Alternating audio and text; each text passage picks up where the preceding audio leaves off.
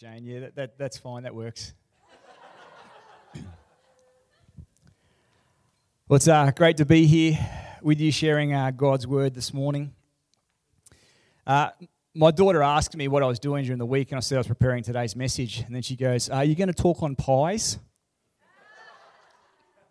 I don't know why she would say that to me. But if you know of a good bakery, I'm very happy to listen, get some directions. Well, I'll see if I can tie it in. Today I'm going to be speaking actually on the last Arise message. This is the last Arise message, the day when we will arise to meet Jesus in the sky.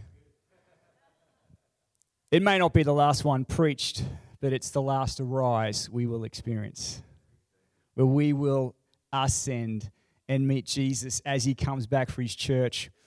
We've been arising all year, but one day we will finally arise. You know, we've entered the Christmas season.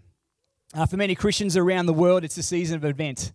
Advent is all about looking forward, the coming of Christ. And often we do just associate that in remembering the birth of Christ. But when you look at what Advent stands for, it's not just about that he did come, but it's also the anticipation that he is coming again. Jesus is coming back. That is what we look forward to. So this Christmas, I want to encourage you, let's just not be in expectation or anticipation of Christmas Day as we remember the birth of Christ. Let's also be in expectation that as we remember that Jesus did come, why he came to come back for us in the future. This is our hope, the Christian hope. Tom Wright has a book called Surprised by Hope. And we all know that what's in a pie is a surprise. Every pie I buy, I hope for a good surprise. Generally it is. A couple, it's been a bit of a miss. Hope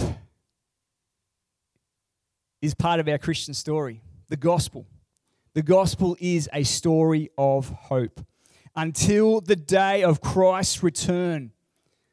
Paul writes, which I'm going to read from Philippians chapter 1 very soon. Until the day of Christ's return. But what until the day of Christ's return? Philippians 1, verses 3 to 11.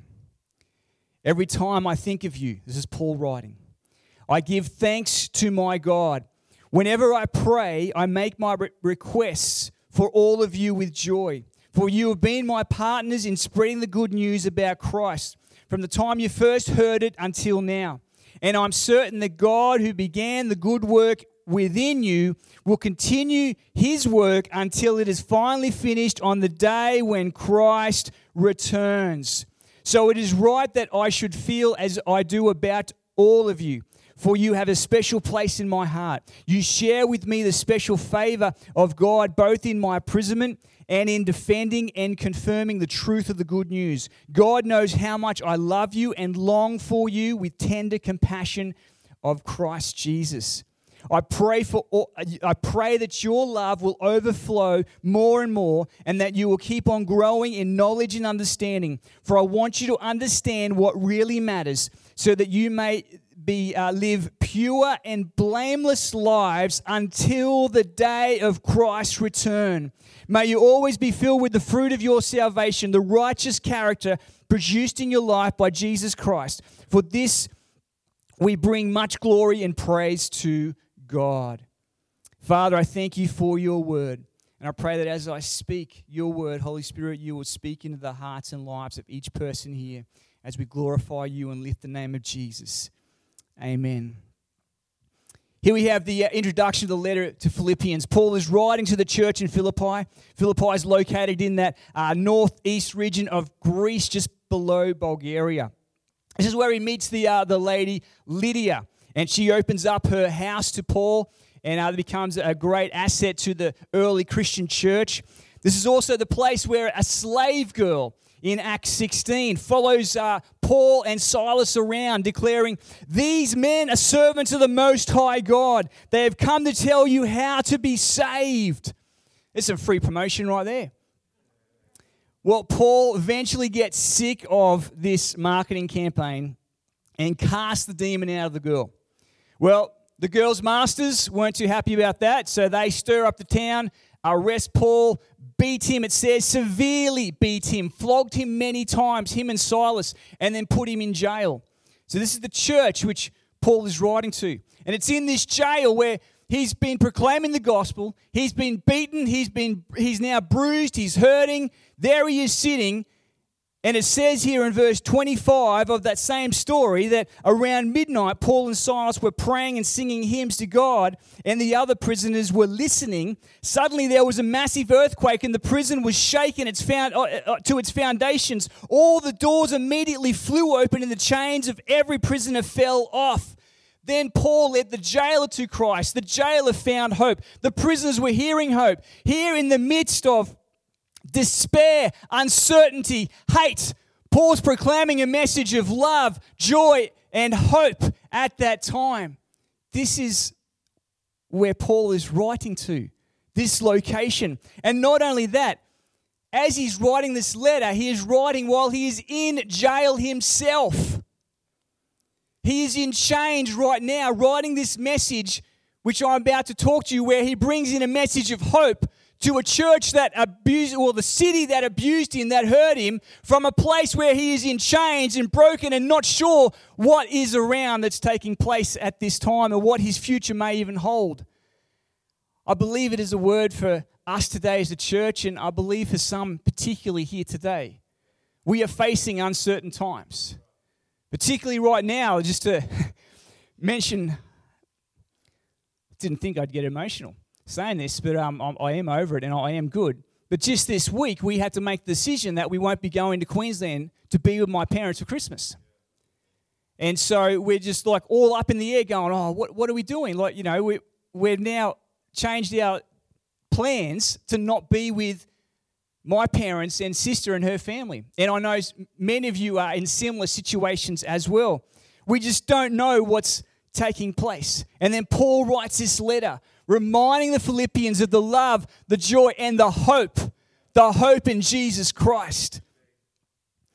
And he says twice in this opening prayer of the Philippians, he says twice, verse 6, until it is finally finished on the day when Christ Jesus returns. And in verse 10, again, he talks about until the day of Christ's return.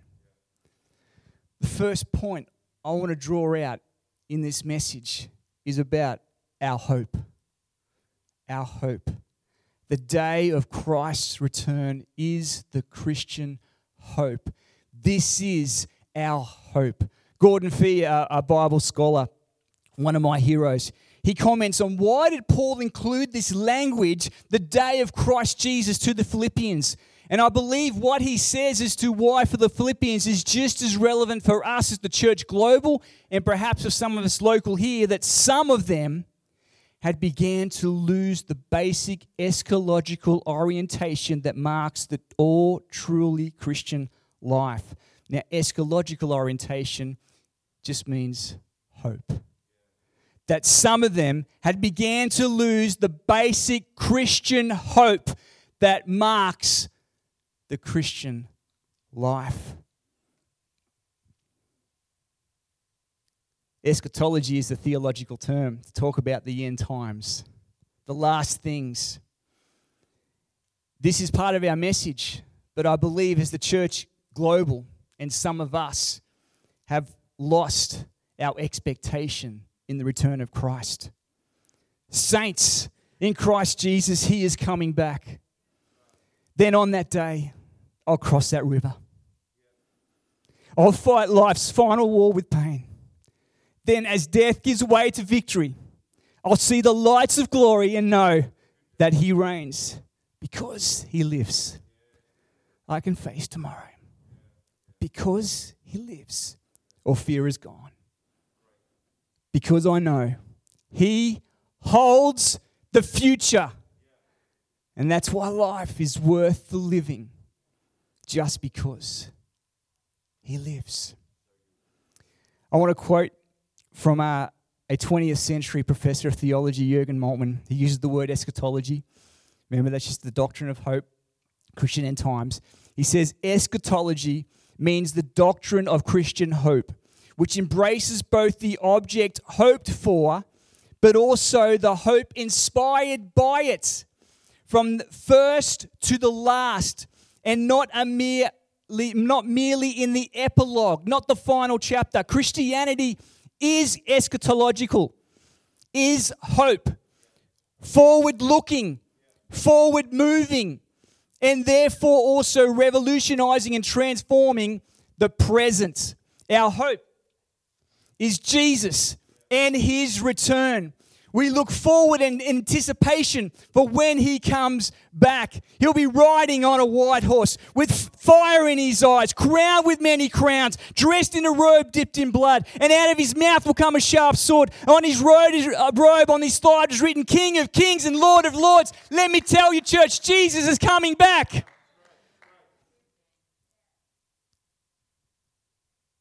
Paul's hope is not just something he made up.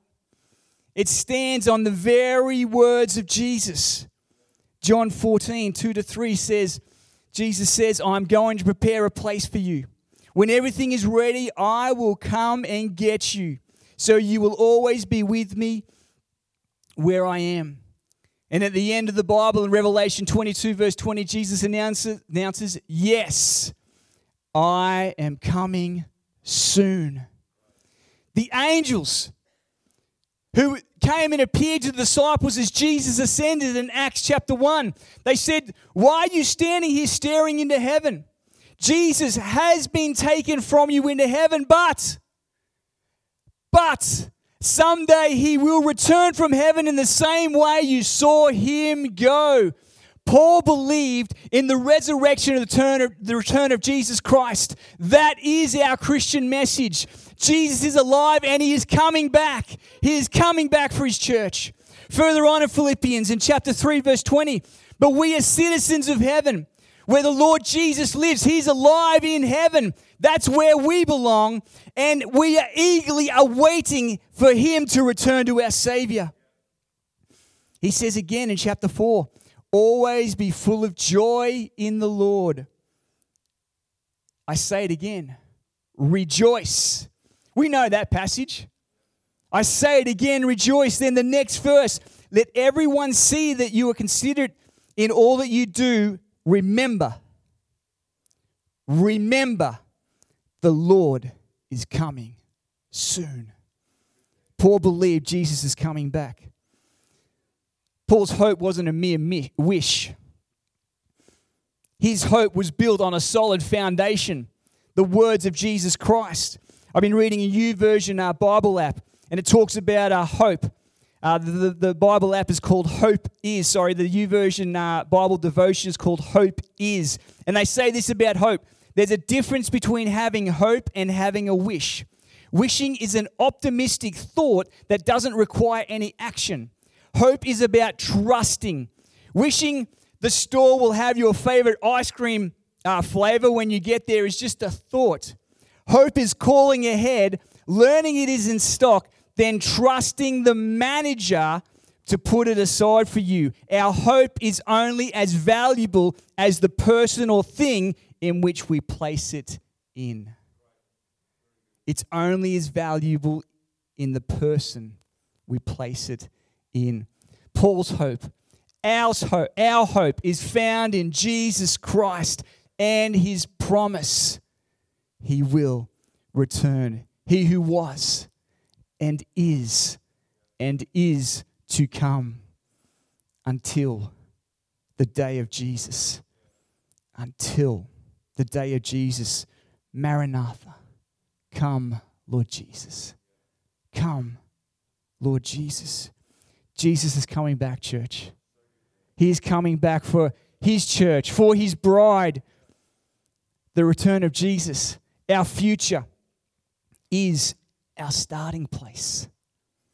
It impacts us right here, right now. Hope is here. It's not just something in the future. Because he lives, we can face tomorrow, for we know he holds the future. Jesus is alive, and he is coming back. Let's reignite our Christian hope. Christ is coming back. As Paul said, until the return of Christ, until the day of Christ.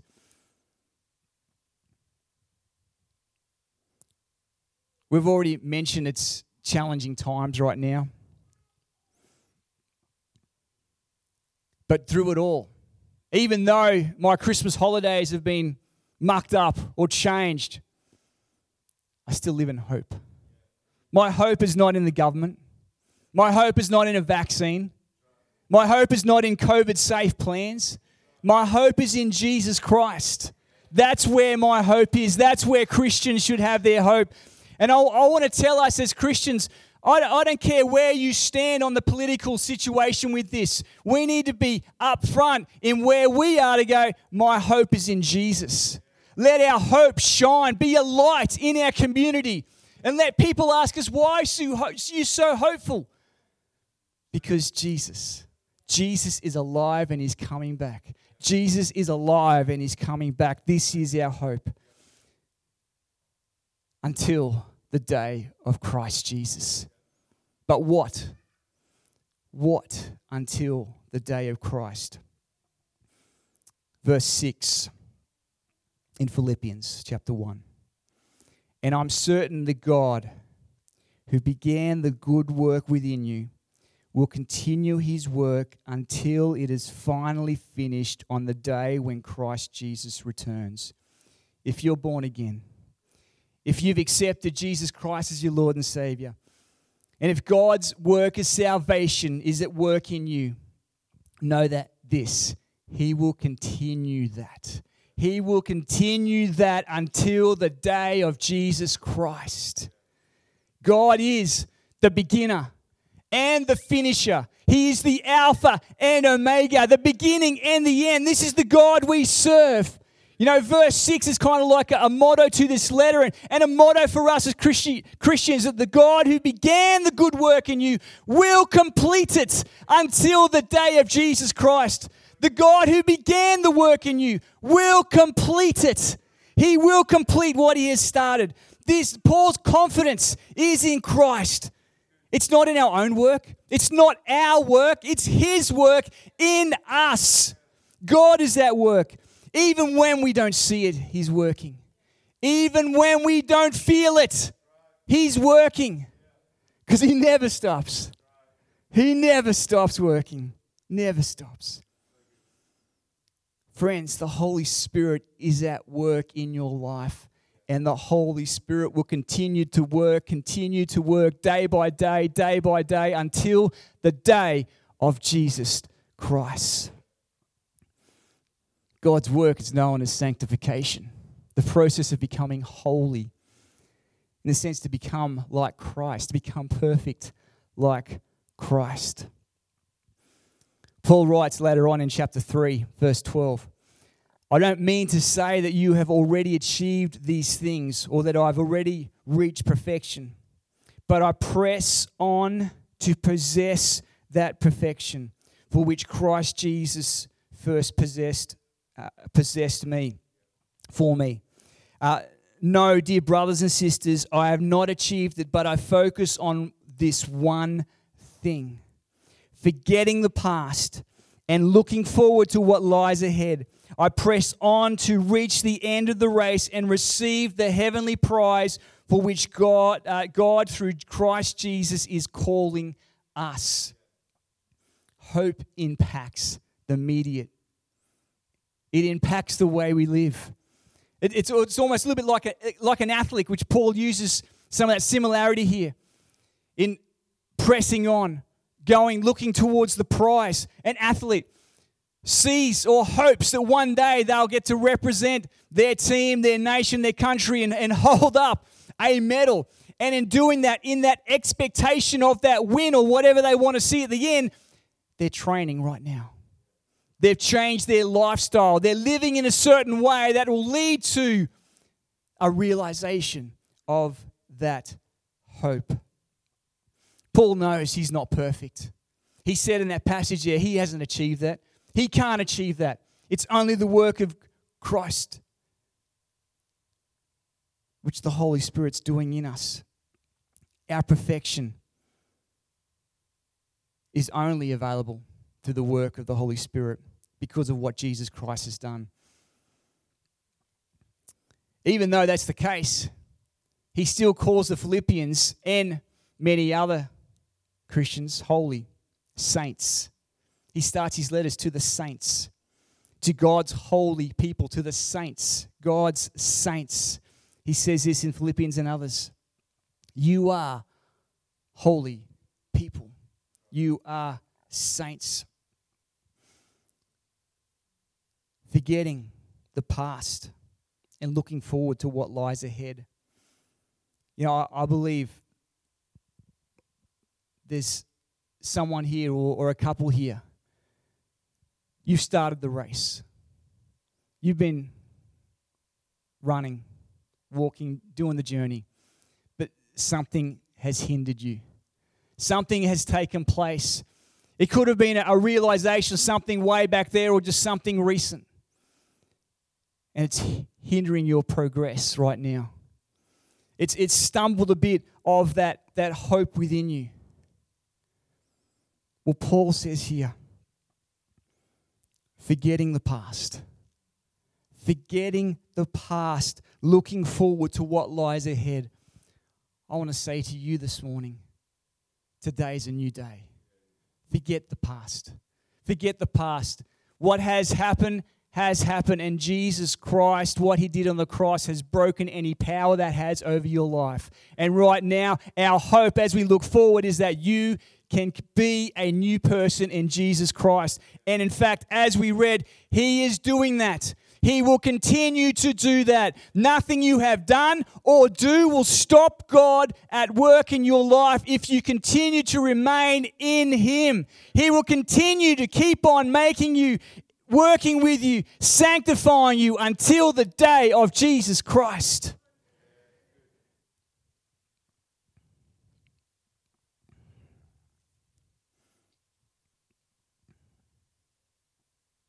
Who you are is not dependent on what happened in the past. Who we are is who we're becoming in the future. James Smith, one of my favorite authors, he's written a book, You Are What You Love. And I recommend it. I enjoyed this book. He says this, to be human is to be for something, directed toward something, orientated toward something. To be human is to be on the move, pursuing something, after something. We are not just static containers for ideas. We are dynamic creatures directed towards some end. We have an end, and that end is Jesus Christ, and he is coming back. That's what it means to be human. That's where we are heading. That is the fullness of who we are. And it's available for every single one of us. Every single one of us. Our future, where we are going, is where we belong. Is who we are. Our hope is in the return of Jesus Christ and the transforming power of the Holy Spirit day by day. What if I stumble? Yeah, we will. But we just get back up again. We get back up again. Because it's not my work. It's God's work. It's God's work. God is at work in us. God will continue to work. He is the beginner and the finisher. Paul again reminds the Philippians in chapter 3, verse 20, but you are citizens of heaven, where the Lord Jesus lives, and we are eagerly waiting for him to return as our Savior. You are citizens of heaven. aliens passing through this world. This isn't our home. Our home is heaven. And heaven's a real place that exists right now because Jesus is there. This is where Jesus is. This is where Jesus lives. He is alive. He is alive and He is there now. That is our home. That's our destination. That's where we're heading. He is alive. And because He lives, I can face tomorrow. The good work that God has started, each and every one of us, He will complete. He's transforming us day by day to be glorious like Jesus.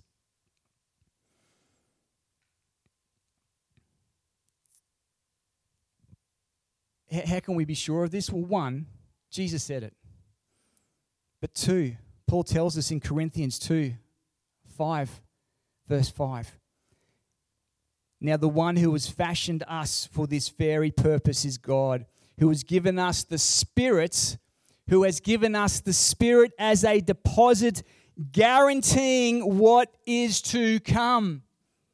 Saints, if you have the Spirit in you, you have a deposit within you, guaranteeing what is to come. There's our confidence. Yes, Jesus said it, but also the Spirit is in us as a guarantee. As a guarantee. This is our hope. This is our future. The Spirit is transforming us and is in us, taking us towards that goal, being transformed each and every way. God started it, and He will finish it. And I'm certain that God, who began the good work within you, will continue His work until it is finished on the day when Christ Jesus returns. He's the beginner and the finisher, the Alpha and Omega.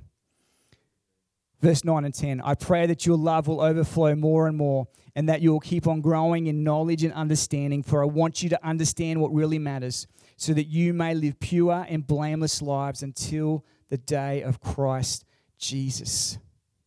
So that you may live pure and blameless lives. That we may live now. Live now. How will we live pure and blameless? We'll live with love. Love that will grow, will overflow more and more. That's how we will be pure and blameless now, by allowing God's love in us. God's love. It's God's love at work in us. He can do this. He is able. At times I'm not. You just ask those close to me. It's only through God that I can love others. That you would keep on growing in knowledge and understanding. You know, this knowledge here that they're talking about, it's not the knowledge for the sake of, oh, look at my high IQ, look, I'm all puffed up, how much do I know? This knowledge is rather about knowing about, but knowing of, knowing who. It's like we can say we know these famous people that are celebrities, we can say we know about them, but we know each other. We know our family. We know our friends. We know of those celebrities. Well, this is what Paul is referring to. It's this intimate aspect of knowing. We only get to do that by being with one another, with God and with each other. And understanding. This understanding in the context of the scripture was used actually, I think the only time in the Bible this word is used elsewhere in the Greek in regards to ethical behavior. It had a practical conduct aspect to it. So this understanding was to have discernment in how we lived. And what Paul is kind of saying here is kind of putting a bit of a boundaries in relation to love. You know, if all you need is love, it can lead to all different things that could be abusive and selfish. But love needs to have knowledge of God, knowing God, not just about God, knowing God, and love and knowing of each other. these boundaries and with discernment, with a practical outworking on how we do stuff, is what Paul is saying we need to have in our lives, which demonstrates a life that is pure and blameless. And again, it's not the works that you and I do, it's God's work in us. God is at work in us. He will do it. He will complete it. Until the day of Christ's return. This is our hope. Jesus Christ is coming back. He's coming back for his church. He's coming back for his bride. You know, often when the world thinks about the end, we get these movies, apocalyptic movies, where everything is going wrong. Everything's going bad. And so much is kind of infiltrating that right now as we're facing for the last 2 years now, this virus. It's all, what's it going to be like? How's it going to be? What's going to happen to those who have had the vaccine? All this discussion and thought has been heightened. But it's not just a new thought. In Revelation, there's these big images going on. There's wars, there's battles. But for those who are faithful, it is a good story. It ends with those who trust in Jesus, those who are saints, those who are followers of Christ, being drawn into and coming in to being in the presence of God Almighty. That's our hope. That's our future. That's the Christian story. Would the musos like to come up, please? Jesus is coming back. He is coming back for his church. This is the essence of our faith. Jesus came. He lived. He died. He rose again. He ascended into heaven. And he's coming back to take, to claim, to be with his church. This is our hope. The purpose Jesus came as a baby, I want to say, was to come back for his church. To come back for his church. Are you ready for the return of the Lord? Are you living in the hope of Jesus Christ's return? And until the day of Christ, know that he who began the good work in you will finish it. He who began the good work in you will finish it. Because he lives, you can face tomorrow. He holds the future. He holds the future. I've asked the musos to sing this song as we finish. We've got some time. I'm finishing early. But I'm not saying we're finished here yet. I feel there are some people here who have lost some hope. Maybe you started well and something happened. Whether it's the situation right here, right now.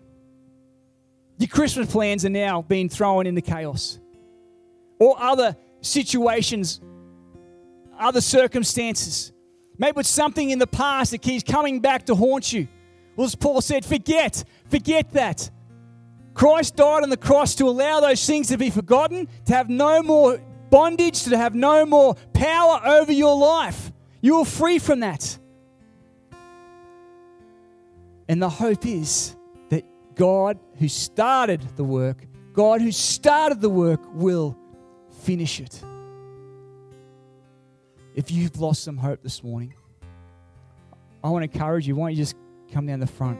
And I know some of our leaders would love just to stand with you and allow the Holy Spirit to reignite, to impart some of that hope that we read in Scripture, that Paul was telling us about, that God, who began the good work in you, will complete it until the day of Christ Jesus. Why don't we all stand together as we sing?